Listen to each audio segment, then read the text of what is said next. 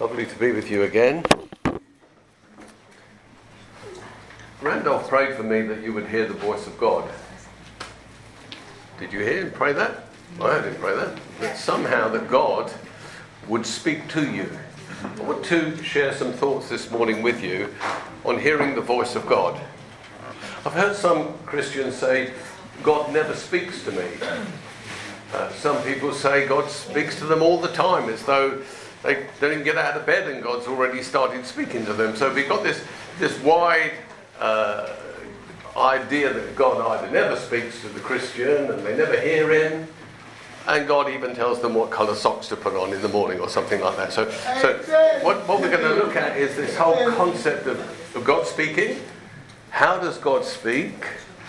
Have you heard the voice of God yet didn't recognise it was the voice of God? Or is it so obvious that when God speaks, you're without doubt? That's the sort of thing I want to look at. I thought about God speaking. I thought I need to change that word, the voice of God, because you understand what voice is. You hear it. God doesn't usually speak in that way, that you hear his voice. A better word that God's speaking to us is God communing with us.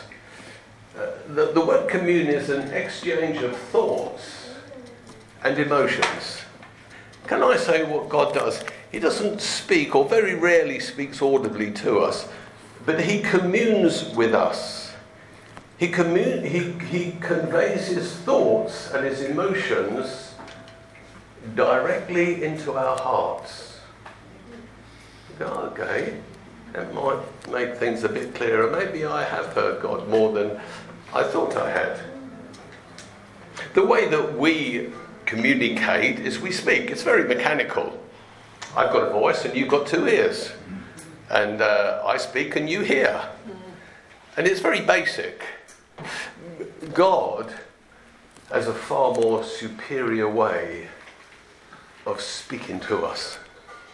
If he's really pushed, he lowers himself to speak in the way that we would hear. But normally he communicates to our spirit. He communicates his emotions to our heart. And our heart has both ears and eyes. Ears to see and eyes to hear. When we placed our faith in the Lord Jesus Christ... Did I say that backwards? No, I was saying it, and then when I said it, it sounded right, and I thought, I wonder if I said that backwards. That's very good. You're very... Well, at least you're all listening. That's really good. And that was spread right across the hall. So, good stuff, good stuff. You see how it can be so wrong. It's so mechanical, it's so basic. God, when he speaks, it's never wrong. And we tune in and we understand completely what God is saying. That was a good slip, wasn't it? Really went well. When we put our faith in the Lord Jesus Christ, he sent his Holy Spirit to come and dwell inside of us. We know this. When he rose from the dead and he met them in the upper room, it said he breathed on them and they received his Spirit. The Holy Spirit of God has come into every person who has put their faith and trust in Jesus Christ. You didn't have to ask for it. He came and dwelt inside of you. And that Holy Spirit, we're told, is the Counselor.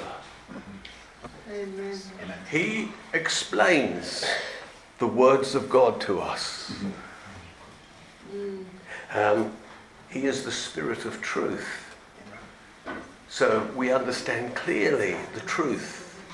Because there are many voices that would confuse us. But when we listen to the Spirit of God, he speaks truth to our hearts. And can I suggest that he is the translator of the voice of God? So God could speak something into your life, into your heart, but it takes the Holy Spirit to translate the meaning of what God is saying. Without the Holy Spirit doing the work, we might see, as it were, in a way that this is God speaking, and we might hear in our hearts that he's trying to say something, but we need the activity of the Holy Spirit to tell us, to translate for us what is being said. I want to put some proposals to you this morning, taken from several verses in Scripture where it says God speaks to us. The first one is found in Matthew 4 and verse 4. It's the occasion where Jesus is in the wilderness, led of the Spirit. And remember, the first temptation is to turn the stones into bread. And this is what Jesus says to the spirit, to the evil spirit, to Satan. He says, "Man does not live by bread alone, but on every word that comes from the mouth of God." Now, just think, allow the Holy Spirit, you see, to tell you what that means. The danger is we allow our intellect to tell us what that means. Now, that's never meant to happen. You say, "Oh, well, I've got a smart intellect, I'll use it. I don't care how smart it is. His thoughts are higher than your thoughts." Whichever thought you have, how intelligent it is or smart it isn't good enough. So I said, "Lord, what do you really mean by this?" I'm just putting this forward as a proposal. Just as you eat food, bread, every day, and more than once a day, often 2 or 3 times a day, to sustain our physical strength so that we can be preserved in our life, he says you need to hear the word of God daily on a continual basis so that I might preserve your spiritual being, the real person who you are, and I might deepen your relationship with God.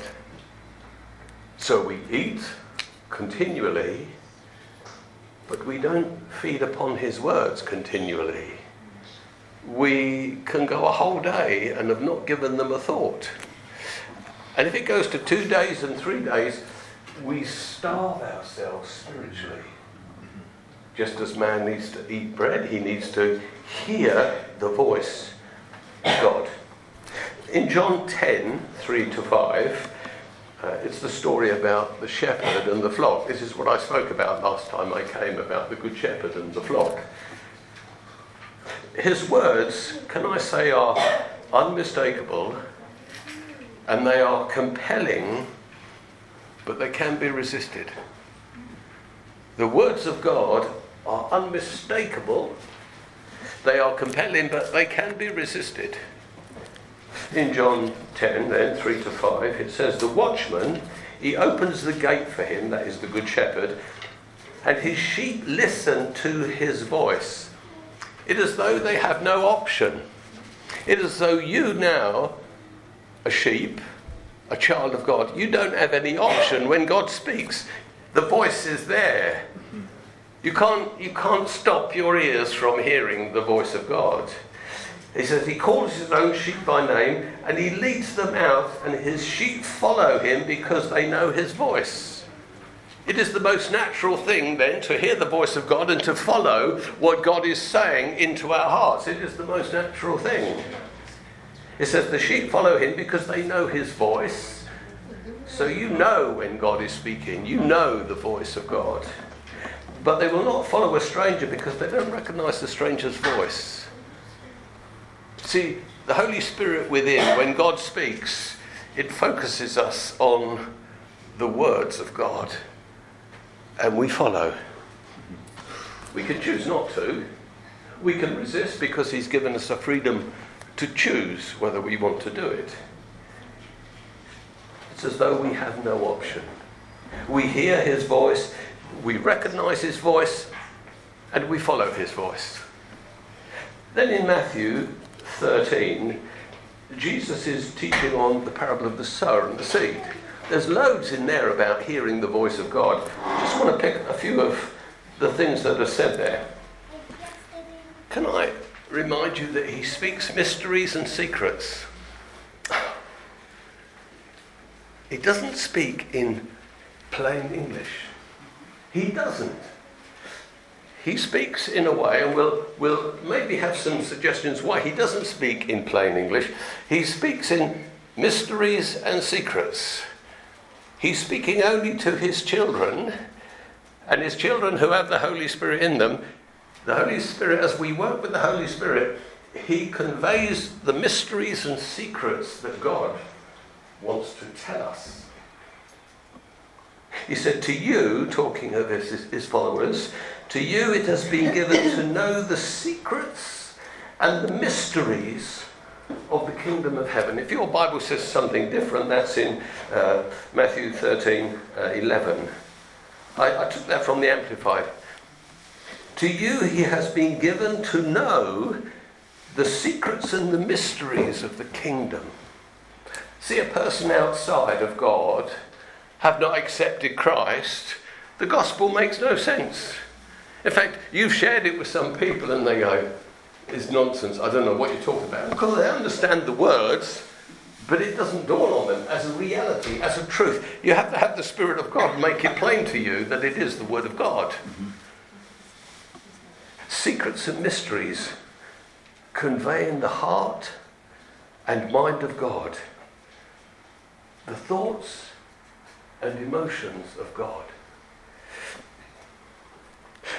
Then he goes on to say in Matthew 12 and 13, and I took this from the Amplified, Matthew 13 and verse 12, for whoever has, that is, whoever has spiritual knowledge, whoever has this awareness, this ability, the presence of the Holy Spirit within, to whoever has this spiritual knowledge, to him more will be given. And he will be furnished richly, it says, so that he will have in abundance. So God speaks and we welcome it into our hearts, and because we're open and want to, he gives us more and more and more. The idea being, if we shut it off and we don't want to hear the voice of God, or we don't put ourselves in the place where we can, it dries up.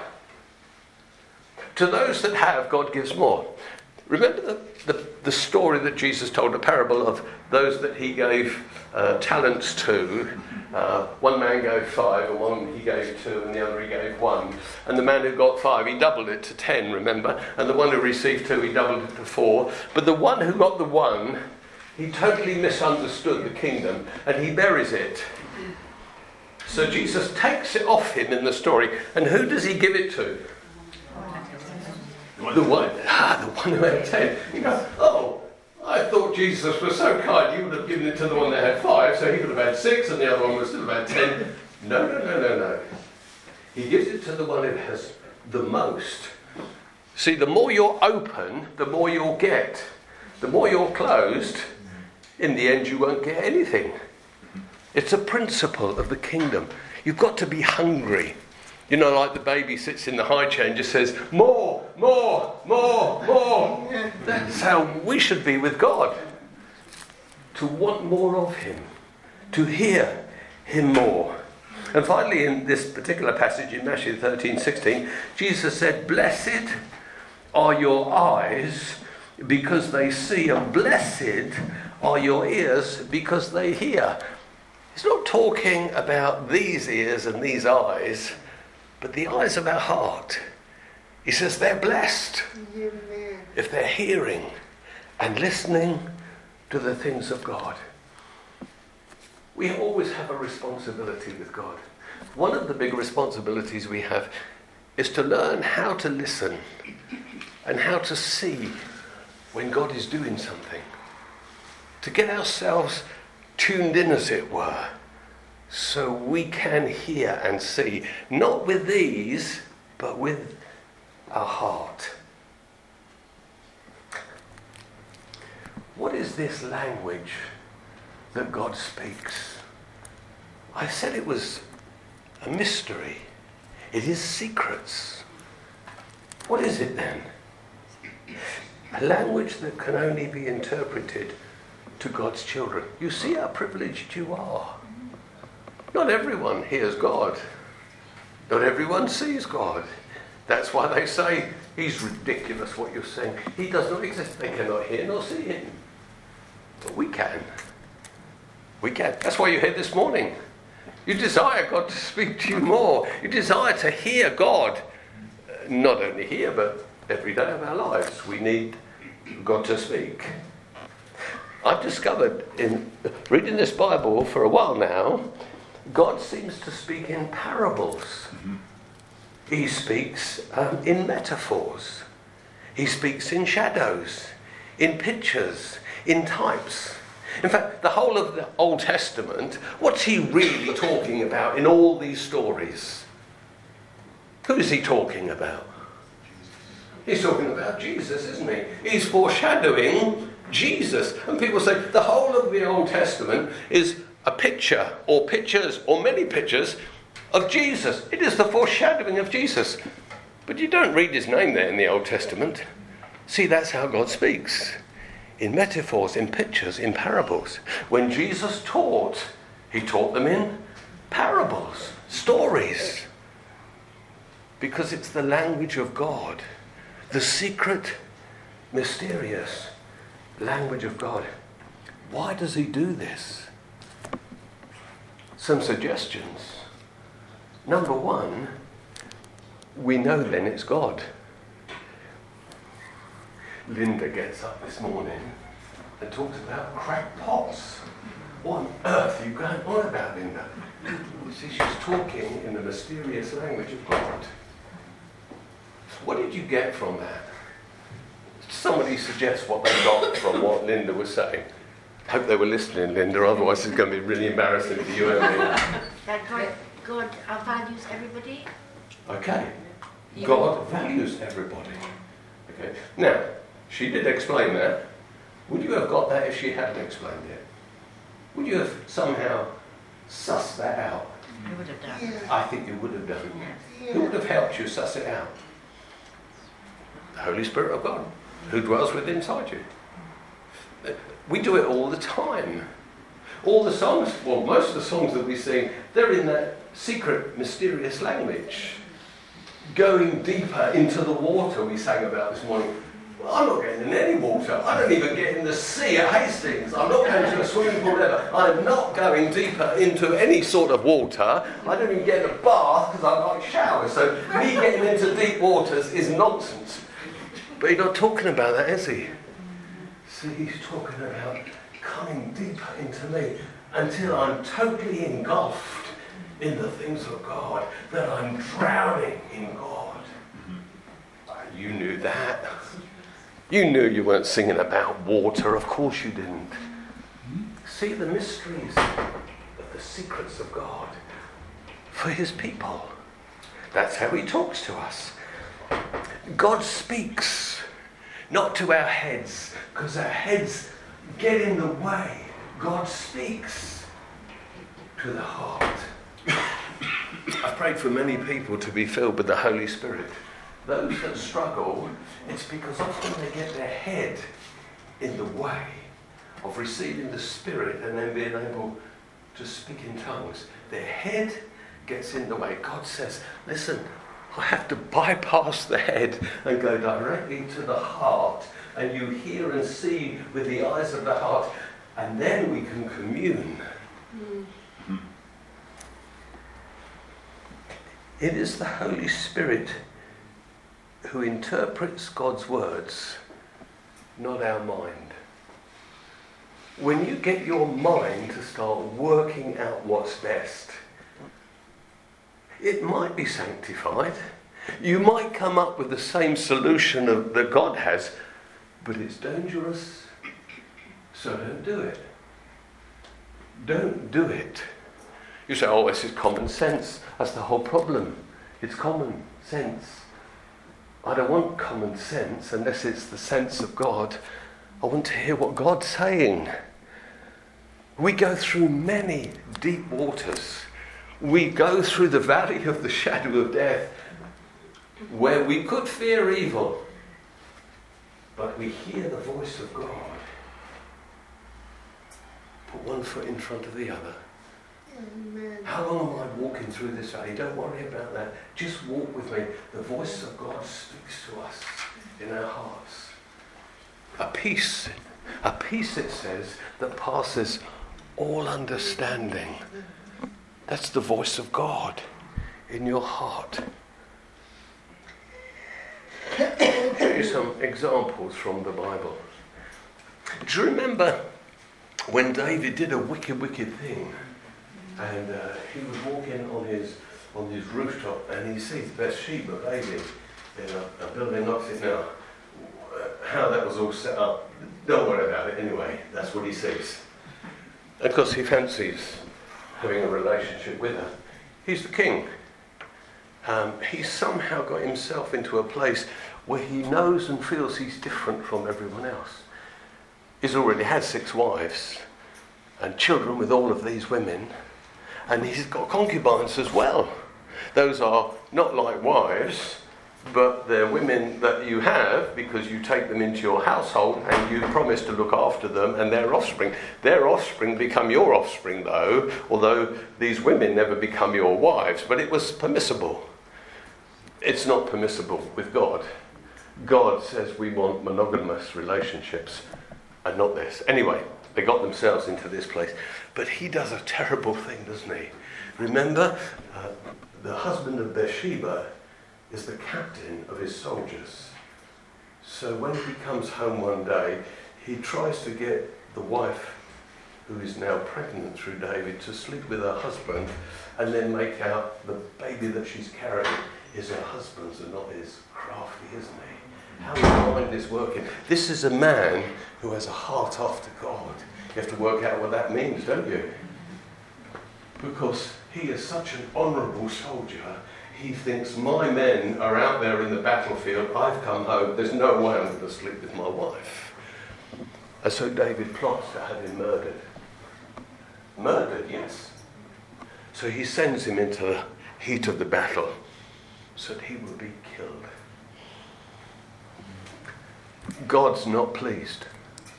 God can't seem to speak to David. David thinks he's fine. Everything he does is permissible and all right. So he sends the prophet.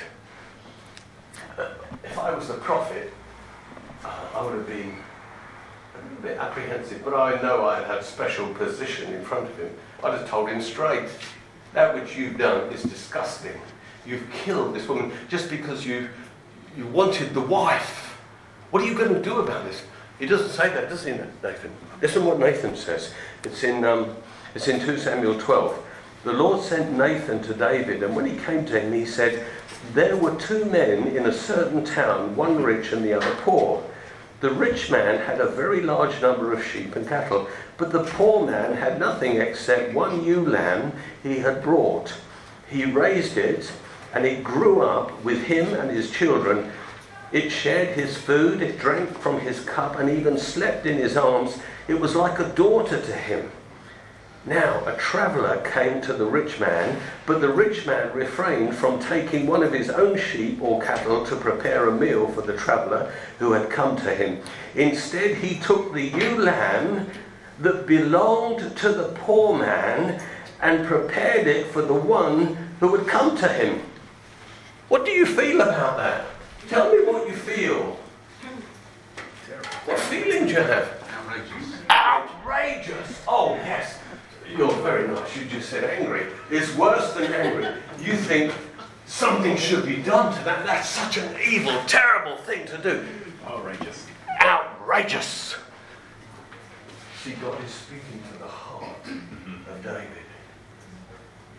His passions are raised. He knows this is the voice of God. He sees and hears something with the ears and eyes of his heart that says, what does he say? Do you know what he says? Listen to this. David burned with anger. Ooh, he was so enraged. He might have gone red. He was burning. Enraged against the man and said to Nathan, as surely as the Lord lives, the man who did this deserves to die. I think God had got through, yes? Amen. Let's read on now. He must pay for the lamb 4 times over because he did such a thing and he had no pity. He doesn't realise God's speaking to him. So he needs a translator, an interpreter. Very similar to how you need a translator, an interpreter in your life who is the Holy Spirit. Nathan just says it. You are the man. See, once it's interpreted by the Spirit, he doesn't only see the emotion, the thought, and the anger of God at what he's done. He realizes, this is me. That's how God speaks. That's how God's been speaking throughout time and eternity. In pictures, in syllables, in parables, in pictures. In Genesis 41, we have another example of this. God is going to send a famine on the nation of Egypt to fulfill the purposes of God. It says in 41 and verse 1 of Genesis, when 2 full years had passed, Pharaoh had a dream.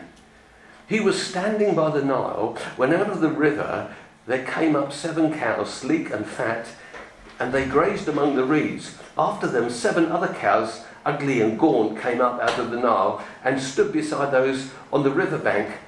And the cows that were ugly and gaunt, they ate up the 7 sleek cows. Then Pharaoh woke up. Why didn't just God tell him what he was going to do? That's not how God speaks. Very seldom does he speaks in words of syllables that we understand. Now, he knows it's God without a shadow of a doubt. He can't see. He's troubled because he knows that God has spoken, but he doesn't know what God has said.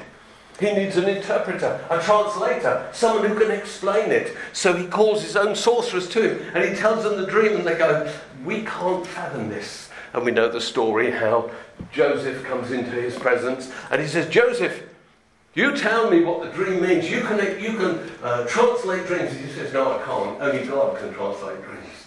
But I'll go and ask my God what he means. And of course, he knows what he means. It's going to be 7 years of plenty and then 7 years of famine. See, God speaks in pictures and visions.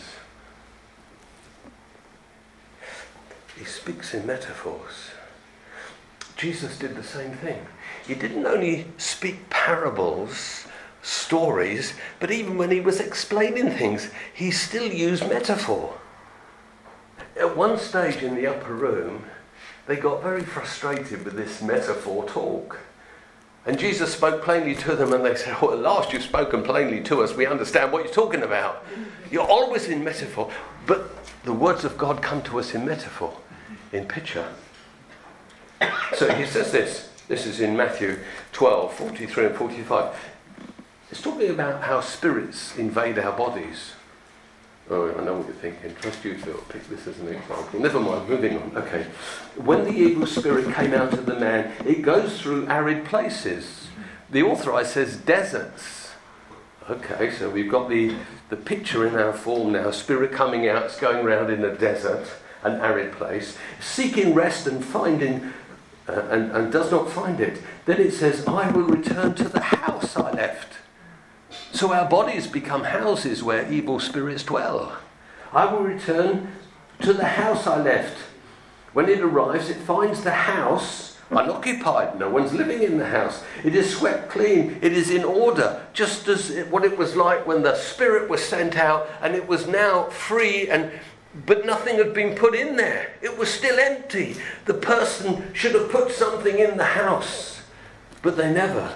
Then it goes and takes with it 7 other spirits more wicked than itself, and they go in and they live there. So he speaks in metaphors. And so the Spirit of God interprets the metaphor for us because we are the children of God. And we know in Revelation, the whole of Revelation is a dream, isn't it? It says something like this in Revelation 1:10. On the Lord's day, I was in the Spirit. I think that's like he was something like in a trance. He was going to receive a vision, which is like a dream, but when you're awake.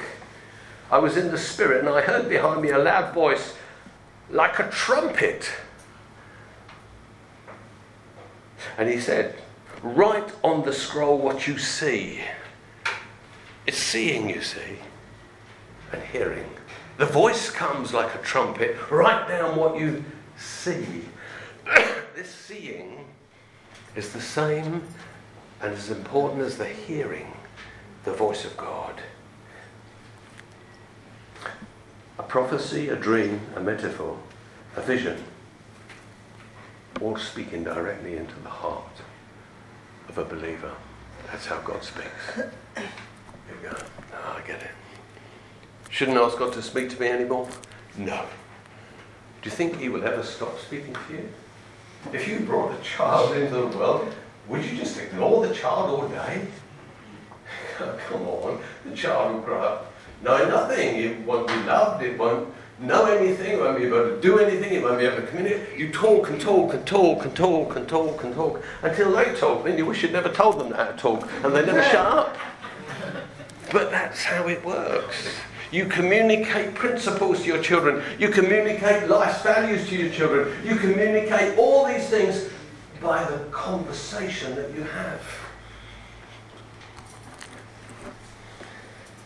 Be careful you don't despise prophecy. See, God wanted to prophesy this morning amongst us. This is a spirit-filled, charismatic church, whatever that means to you. So why didn't we hear the voice of God and speak it out? Why didn't we do that? There are reasons. I know you have them. But God wants to speak, doesn't he? Paul, when he teaches on it, he's emphasising the fact there's too much of it going on. We need to calm things down a little bit. Do you listen to your dreams? Or do you discount them? I've started to listen to my dreams. I've started to ask God to speak to me in dreams. After all, he spoke to his people in dreams over 20 times in the Bible, so he just might want to speak to you in a dream. Ask him to. Go to bed with a notepad and a pencil and say, speak to me, God, speak to me. Write it down. It's there. That's how we spoke to Pharaoh. Do you misunderstand the metaphors of God? When God speaks to you and shows you things, do you discount them? I've seen things, discounted it, then some things happened and I thought, I see God was trying to say something to me. God was trying to talk to me, but I discounted that God would speak in that particular way. God is speaking all the time. He made us so he could communicate to us. The fact that he wouldn't speak to us just doesn't make logical sense to us, let alone anything else. Make sure you've not shut down your spiritual channels. Keep them open. Keep them open, the eyes and the ears of your heart, that you might hear and see what God is saying. In our desire to hear more, we will receive in abundance, he says. Sometimes our thoughts and our agendas, it robs us of hearing what God is saying. Muller, I like Muller, some of you know that. When Muller had an idea, he never trusted it. Muller would go into prayer and he would present a piece of blank paper on the table in front of him. And he said, God, this is my idea that I've got in my head. I don't know if it came from you, I don't know if it's my idea, but I choose to set that idea aside and I need you now to talk to me about this thing I'm praying about. And he was open to God telling him how it should be happen, or whether it should happen at all, or in what steps it should happen, or what part he was to play. And he would write it down. But he wanted to hear what God had to say. It appears that God doesn't push his thoughts onto us. He doesn't make us do things. I don't think his love permits it. But what he wants you to do is put your thoughts and ideas to one side, that he might give you his thoughts and ideas. It might be like yours, similar to yours. It might even be the same as yours. You've got to hear it. This takes some practice. Because we're arrogant, and we're proud, and we think we know best, and we've got years of experience, and we've been there before, and we've seen it before, and I'll hurt myself until I'm sick of the sound of my own voice. Okay, you might have been there before, and God might have done that before, and he might have done this, But it doesn't mean he's going to do it again. He's going to do it the way that you want him to do it either. So we have to lay our thoughts, our ideas at one side. Not that they're bad, it just might not be God's. See, we'll think about often what seems possible, but God relishes the impossible. So it's almost like if you think of it and it's impossible, you're probably on the right track, but that's God. It's possible that that's God. Because there are no impossibilities to God. How are we going to afford this? How can we ever do that? How will this ever happen? God loves that. Just put your possibilities away and say, God, speak to me. Finally, the language of the Spirit. How many ways does God speak to us? Well, of course, he's not limited, is he? And as I thought about these, and these are just thoughts that come to my way in which God has spoken to me, or ways from the Scripture, he speaks through a word of prophecy to us. He can prophesy. He can prophesy here in the meeting, and God speaks. He speaks to us through tongue and interpretation. He speaks to us through dreams. He speaks to us through visions, which are just dreams when we're awake. It says in Acts 2, in these days he will speak to young and old with dreams and visions. You think, oh, that was all Old Testament. No, it's not. It's as much real and alive in the New Testament. Sometimes he sends angelic visitations. Well, that's a mystery in itself, isn't it? You will listen. If an angel turns up in your room, 9 foot tall, banging his head on the ceiling and speaking to you, you go, whoa, I think God's speaking here.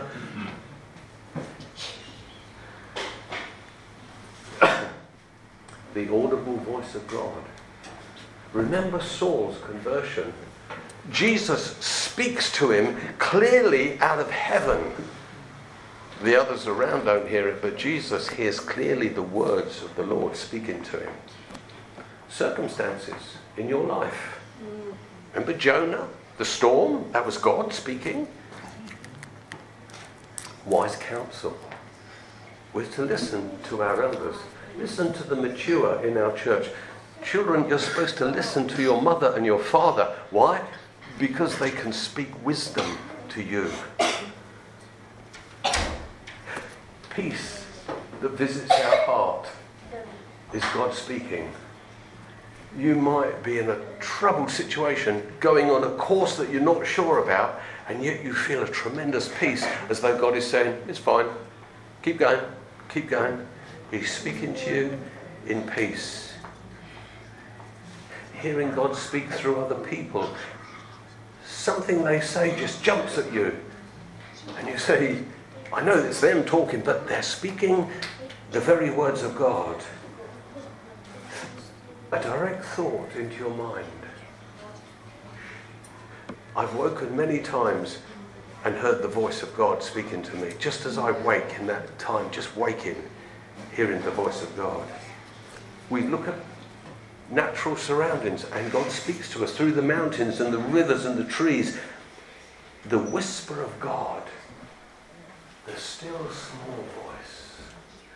To hear the whisper of God, you've got to cut out all other noises. You've got to sit quietly in a quiet place. You've got to bring your mind to stop and allow God to whisper into your heart. He speaks through the Bible. He speaks through Bible teachers. He speaks through the actions of other people. Let me share this with you. This is current. I stay, when I go to Chingford, with an elderly couple. They're in the 80s. For some reason, they decided to download some money from these companies who are prepared, if you paid your mortgage off, to lend you money and you pay it back when you die and sell the house. They downloaded this money. They're in the 80s. And they've just spent about £20,000 doing their house up. And I think to myself, why on earth are you doing that? It doesn't make sense to me. Why would you do that? Why? And God God, or I thought it was God, I'm not sure. This thought came to me. They're putting their house in order. Isn't that interesting? Now, is one of them or both of them going to pass away? Maybe. Maybe God's tried to tell me before. Would I do anything with that? Absolutely nothing. Would I go and tell them that? Absolutely not. Will you ever meet them? Most certainly not. And I'm not telling you that they are anyway. But is it possible? Is it possible? That's how God speaks, you see, in mysteries and secrets. In personal prayer, God speaks. Jesus himself can appear and speak. I've heard lots of testimonies of Muslims where Jesus just turns up. They get saved. They just get converted. He talks to them in their vision, in their dream, so directly they get up and they're Christians. I've heard lots of those. We must commit ourselves to hearing the voice of God, and he will speak in abundance. It's a mystery and a secret, but it's what God does and what he wants to do. Amen? Amen. Okay, I have something to relay to you, to share with you. You know I've come back in the capacity of someone to help the leadership here, and church moves on. It's the same in that you would turn up every Sunday and we worship and praise, but church moves on, changes happen, so I want to just convey some changes that are taking place. We've had to release from the employment of this church excellence, not for any bad reason, simply because the church here is in debt of about £20,000. So we can't justifiably pay someone to do something and have this debt remaining all the time. It's dishonourable. And so some of the debt is to the tax man, some is to people who have loaned us the money, and some of it is to pay off the retention on this building. That all has to be paid in this year. So unless God was to give us £20,000, we don't seem to have any option but to move in this direction. So technically she's still employed until the end of this month, and then she's released from her employment. That doesn't mean she leaves, or that's completely different how she conducts her spiritual walk with the Lord, but we can no longer do that. So I need to tell you that. Now, if you've got questions about these things, you can talk to the leaders, talk to Paul and Florence, or talk to myself after, because we want to be open and honest with things. Now, what happens in the church, all sorts of rumours go out, but we mustn't listen to rumours. Go to the source and ask the source, and go with that. Okay, so that's that. The trustees who have served you, at least two of them have served you for the last 10 or 11 years. That's Jantha and Linda Akers. It's a tiring job. They've had a very difficult time in the last few years working through all of this stuff, and they're ready to step down and have a break from the whole thing. Also, Sunil, I think you've been 3 or 4 years? 3 years. 3 years. He's been 3 years, and he's to step down. So we're changing the trustees. And the trustees will be myself, John Boardman, some of you know John and Peggy who lead the Healing Ministries. Sam is joining us, Sam Butler, and Esther Jones. Esther sort of came in before, after Linda and is transitioning to be with us. So there are 4 trustees. Now, there could be more than 4. If it's something that you would want to do, then we could consider that, put it to the leaders and put it to the trustees, and that number can increase. There's no set number of trustees. Sometimes it's manageable with a certain number. If it gets too many, it's a bit difficult. If it's too small, it doesn't function well at all. So there's that. The third thing I have to share with you is about a relationship that we might enter in with Redeemer Church. We heard this morning that Redeemer Church are putting on the ladies' breakfast, and they've approached us, I think at least 3 years ago, Redeemer Church, and said, could we have some sort of working relationship? Now, you go, what does this mean? Well, if you ask me lots of questions, what does it mean? I've got to be honest, I don't know. But that's quite normal in a relationship. Boy meets girl. Boy says to girl, will you come out with me? He gives it one look and says, well, he hasn't got horns on his head. Okay, let's go out. That's not all it says. That's all it takes. To be just if there's no horns, you go for it, okay? But where's that relationship going? You don't know. Maybe you go out once and go, oh, he's all right. He's a bit mean, but he's all right, okay? Then you might go out 2, 3, 4, 5, and in the end you go, this isn't going anywhere. So you just back off. That's what relationship is. If you find it's working and he's better than you thought he was, and he's more than just he hasn't got 2 horns, he's nice and kind and gentle and he's getting on, the relationship goes deeper and deeper. And there's a commitment, and in that commitment then anything can happen. Okay, you can move on to something deeper. That's true of all relationships, isn't it? If it's a friend, you're thinking, oh, she seems a nice person. Then along the road you go, no, she wasn't as nice as I thought. And so you back off.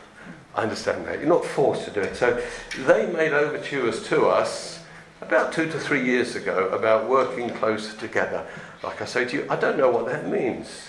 But the trustees and the leaders at this time have made the decision, let's see if there's something good in this. Now, how big are they? Well, they have 200 and something people.